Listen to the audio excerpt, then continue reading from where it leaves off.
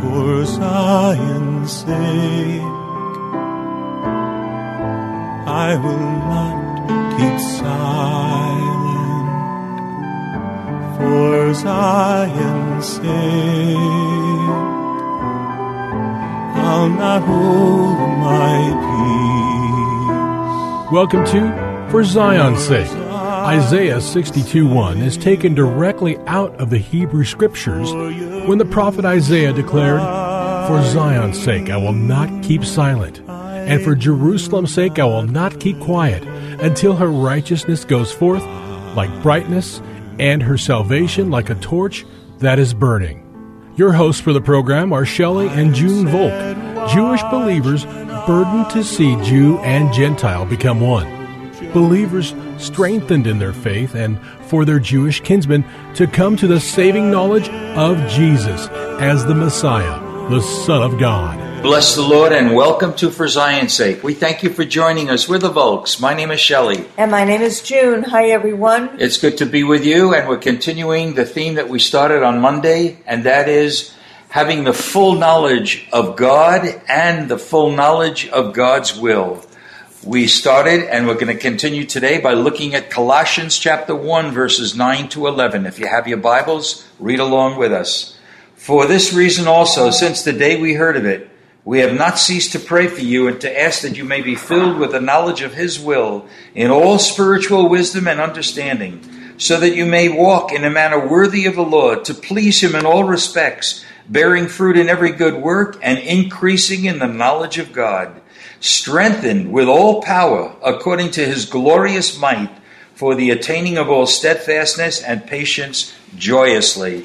And we said then, and we say it again this morning, whatever we are filled with is going to control us. And God wants us to be filled to overflowing with the knowledge of God's will. Junie, can you think of anything more important to be filled with than that? No, I can't, Shelley. And the last part of that verse in Colossians that you read in chapter 2 about patience, can you read it again, please? We're in chapter 1, remember.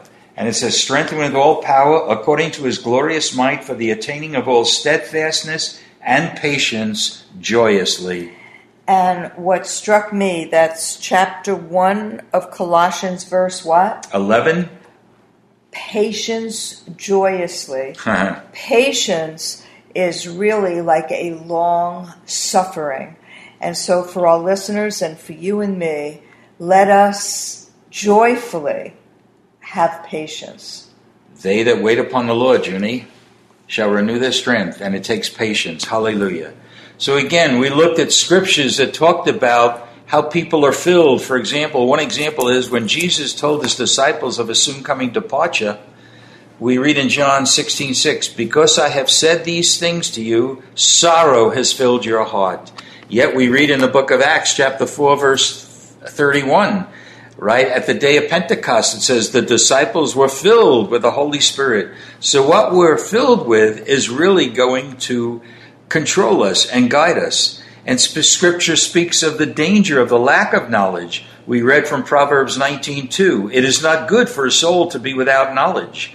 Isaiah 5:13 says, "Therefore my people go into exile for their lack of knowledge." And Hosea 4:6 speaks of the people of Israel. "My people are destroyed for a lack of knowledge." So again, I'm going to repeat what we've said during the week. Knowledge is the quintessential ingredient that we need to serve the Lord, to love Him.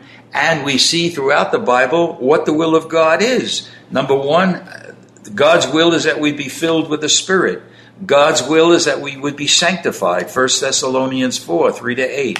God's will is that we would be submissive and obey authorities in the world, 1 Peter 2. And Junie read 1 Peter 4:19, which says, "We are called to suffer for Christ's sake, suffer for His purpose by serving Him." And of course, we know that in 1 Thessalonians 5:17, the Word of God says, "In everything give thanks, for this is the will of God." And I want to just say that this teaching started by looking at what Paul said in the book of Philippians, "Oh, that I might know Him." And this was a man who knew Him well, and yet he's still talking about knowing Him. And we need to see that the knowledge of God it will never be complete until we take our final breath and see him as he is. And then, of course, the promise is we shall be like him. And what's necessary also, Junie, is a renewed mind. Like to read Romans 12, 1 and 2. Junie, you have your Bible? Would you look at Romans 12, 1 and 2? Therefore I urge you, brethren, by the mercies of God, to present your bodies a living and holy sacrifice acceptable to God, which is your spiritual service. Some renditions are, which is your reasonable service to the Lord. Of worship. Right. And do not be conformed to this world, but be transformed by the renewing of your mind, so that you may prove what is the will of God, is that which is good and acceptable and perfect. So we see the will of God is good, it is acceptable, and it is perfect. And to know it really takes a giving up of one's life, presenting our bodies as a living sacrifice. And that is acceptable to God, and it's our reasonable service of worship. It's powerful, Junie, but of course we see also that it requires the renewing of the mind to know God and live out the will of God. So let's go back to the portion that we started with, and that was Colossians chapter 1, verse 9. And of course, the first verse 9 says, "For this reason also, since the day we heard of it, we have not ceased to pray for you, to ask that you may be filled with the knowledge of his will in all spiritual wisdom and understanding." And then we need to stop and say, why? Well, the why comes in the following verses. And the first reason that we are to be filled with the knowledge of his will is that it allows us to walk in a manner worthy of the Lord, to please him in all respects. And Junie, you know what? This speaks of our everyday practical life, a conduct worthy of our Messiah. And that's big, Shelley, especially in this generation, when people have their own ideas on marriage, on abortion, on gay people, that a manner that's worthy of the Lord is different than what we might think is worthy. We need to look at the Word of God and see before God what is sin, which is a danger to man. Amen, amen.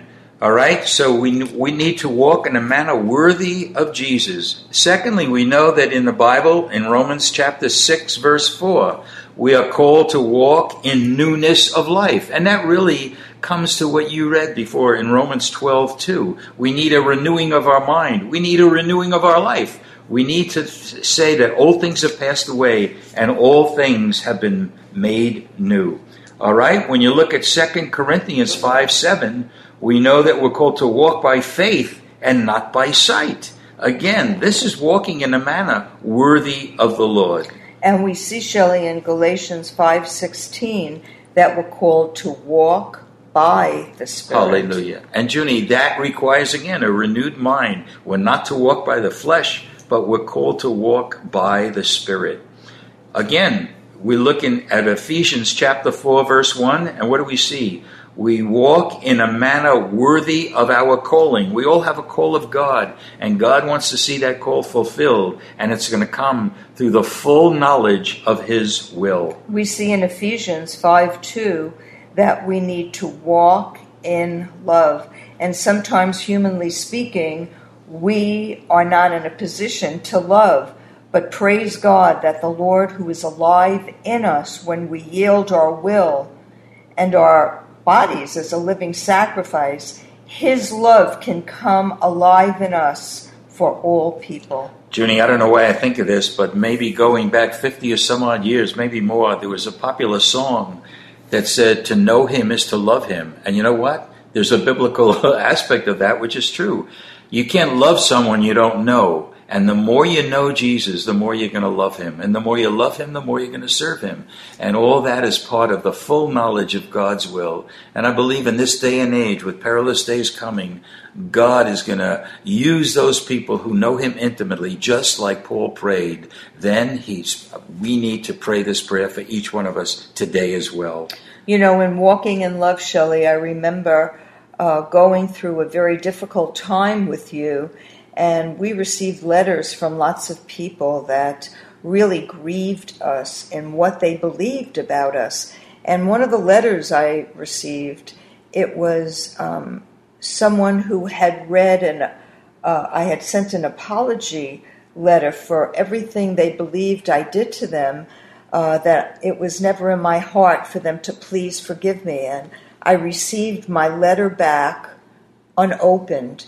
And I remember sitting at the dining room table in our home weeping and just saying, Lord, how could this person not know that I love them?